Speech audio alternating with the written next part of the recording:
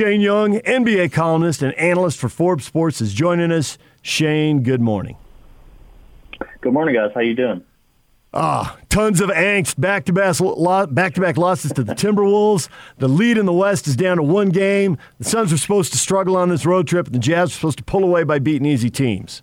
It's not happening. Shane, what is going wrong? Oh, yeah.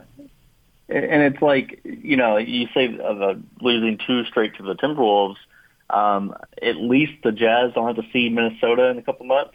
At least Minnesota's mathematically eliminated from playoff contention. So it's actually kind of funny that this stuff happens in the NBA, where the Jazz could have the number of a high-profile contender. They could just stomp them down a couple of times, but then they struggle with some of this bottom-level competition, and that tends to happen with contenders. I'm not going to say they overlook the Timberwolves, but I think everyone understands that every player in the NBA is capable of catching fire or putting together a big run, and they just underestimated them for a bit. So, yeah, 2 straight games worth, I would be pretty upset as well. So whenever Donovan Mitchell returns to full health with the ankle injury, do you think that solves the issues that they're having right now? I don't think necessarily it solves just flat-out not making shots. I mean, that's kind of just like I tend to favor like just unluckiness. I think that you can point a lot of the problems to last night. They generate 15 corner threes. If you generate 15 corner threes in the NBA, you're a dynamic offense. I think the Jazz and Clippers are the 2 best offenses when it comes to creating those open looks, even though the Nets technically have the best offense in the NBA because of their firepower. And the Jazz made 2 of them. They shot 2 of 15 from the corners. And I'd be willing to guess, I think the player tracking data comes out soon. I would be willing to guess that a lot of those were wide open. And 14 of 41 from the non-corner threes, I'd be willing to bet a lot of those are wide open. So, maybe you just chalk up last night to whatever. But I think Donovan does help with their paint attacks and getting into the paint and helping find the open man a little bit easier and quicker. I think one thing that we've seen, at least I saw, I'm not sure about you guys, you can tell me how you feel about it, but I saw Rudy Gobert last night just not get a lot of touches that he normally would, even when he got switches with Rubio on him in the post.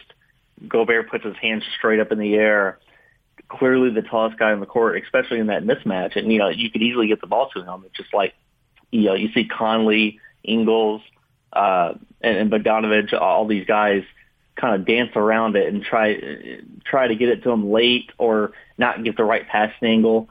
I think Donovan Mitchell's clearly behind Ingles as like maybe the best passer on the team. So I think he does help in that regard. Shane Young joining us, NBA columnist and analyst for Forbes Sports. So when you watch the Suns come in and you watch the Jazz struggling, are you thinking the top 2 teams are the top 2 contenders, or are your eyes still on the Clippers and on the Lakers? Oh, man, it's been tough because I think the last time we talked, Phoenix wasn't doing this hot.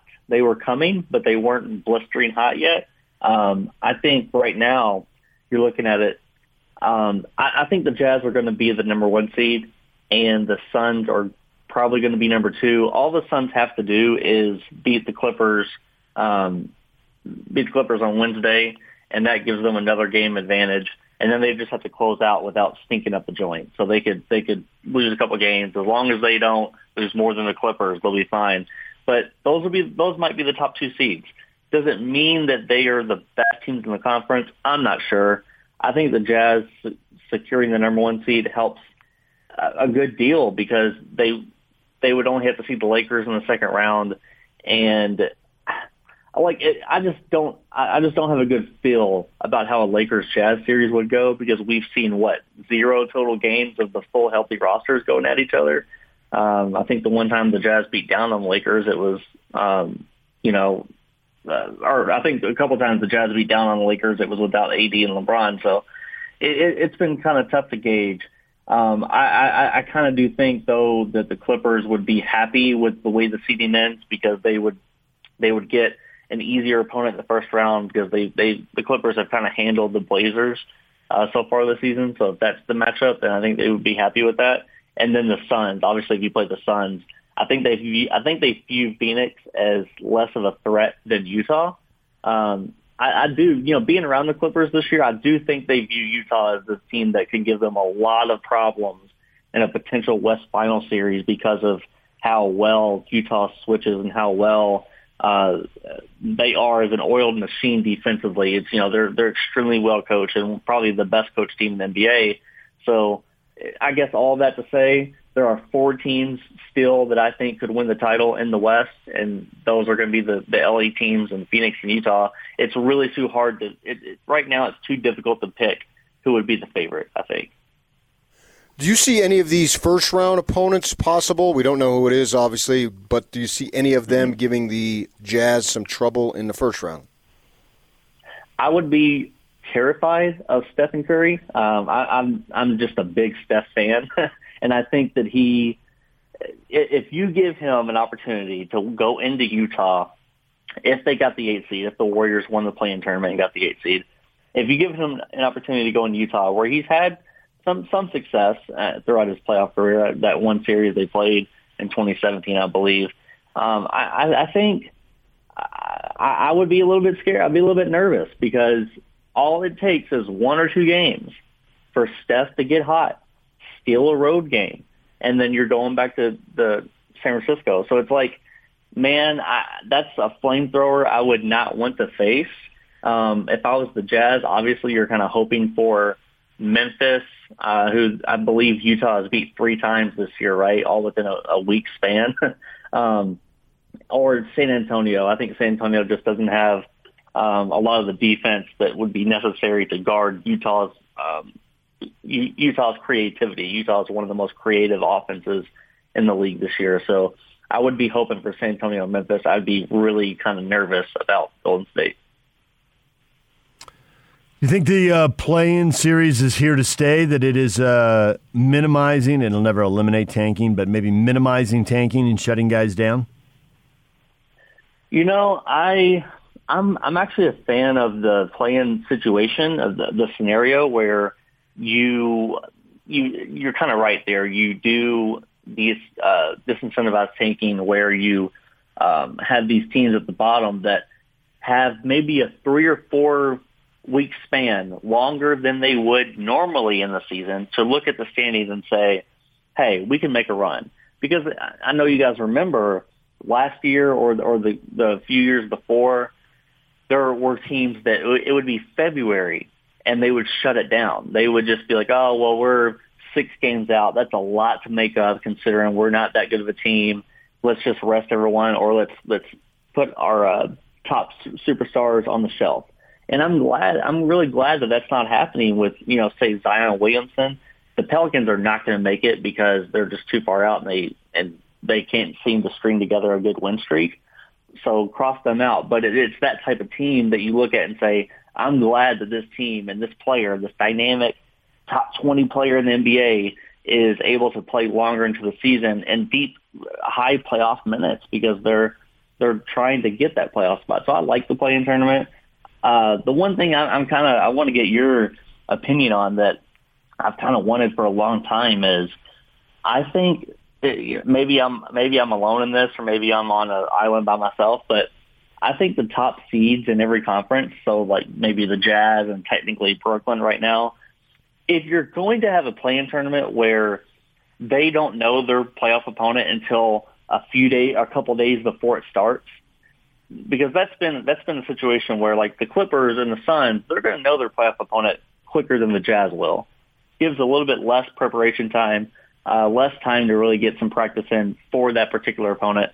If you're not going to know who you're playing, I think you should be able to pick your opponent from the pool of the 8 seed, 7 seed, and 6 seed maybe. I think those bottom 3 seeds, once the play-in tournament has been played, should be able to pick who they want to play, the Jazz. So, I kind of just think that that's the fairest way to do it.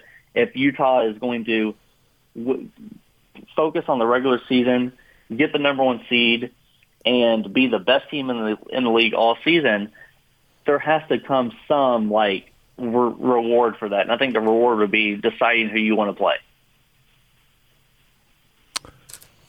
I don't What do you think? Yeah, I don't think teams are going to want that. I don't think they're going to want that responsibility. You're saying, hey, you're not good enough, so you're disrespecting somebody right from the get-go and firing them up. I think teams are going to complain about that and not want that. Yeah, I understand that point of view. Like, I don't think.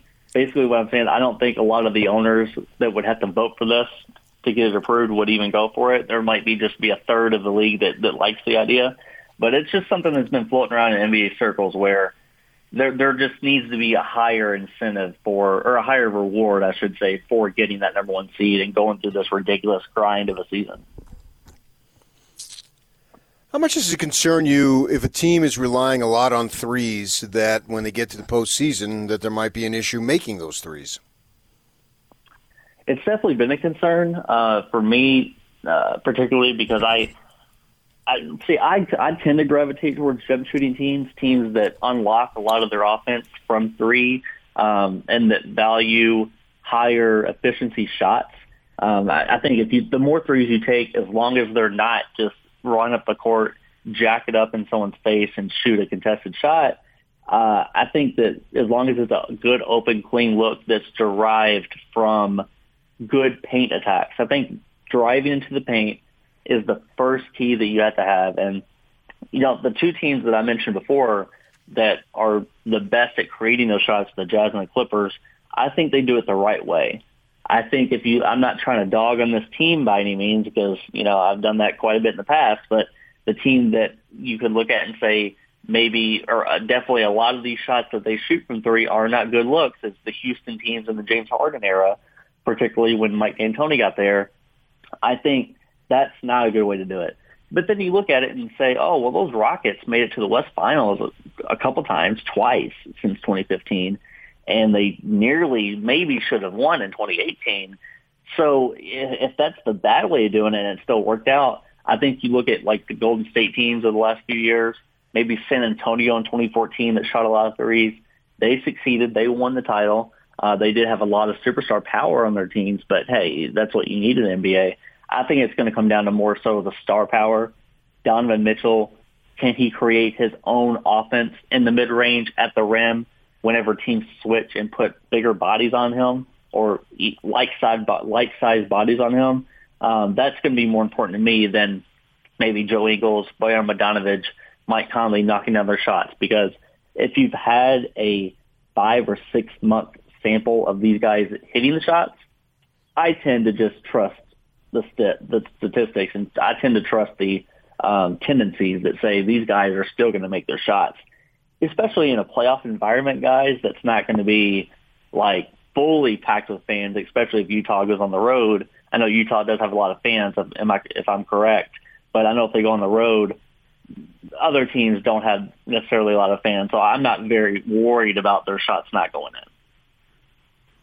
Shane Young, NBA columnist and analyst for Forbes Sports, joining us here on 97.5 and 1280 The Zone.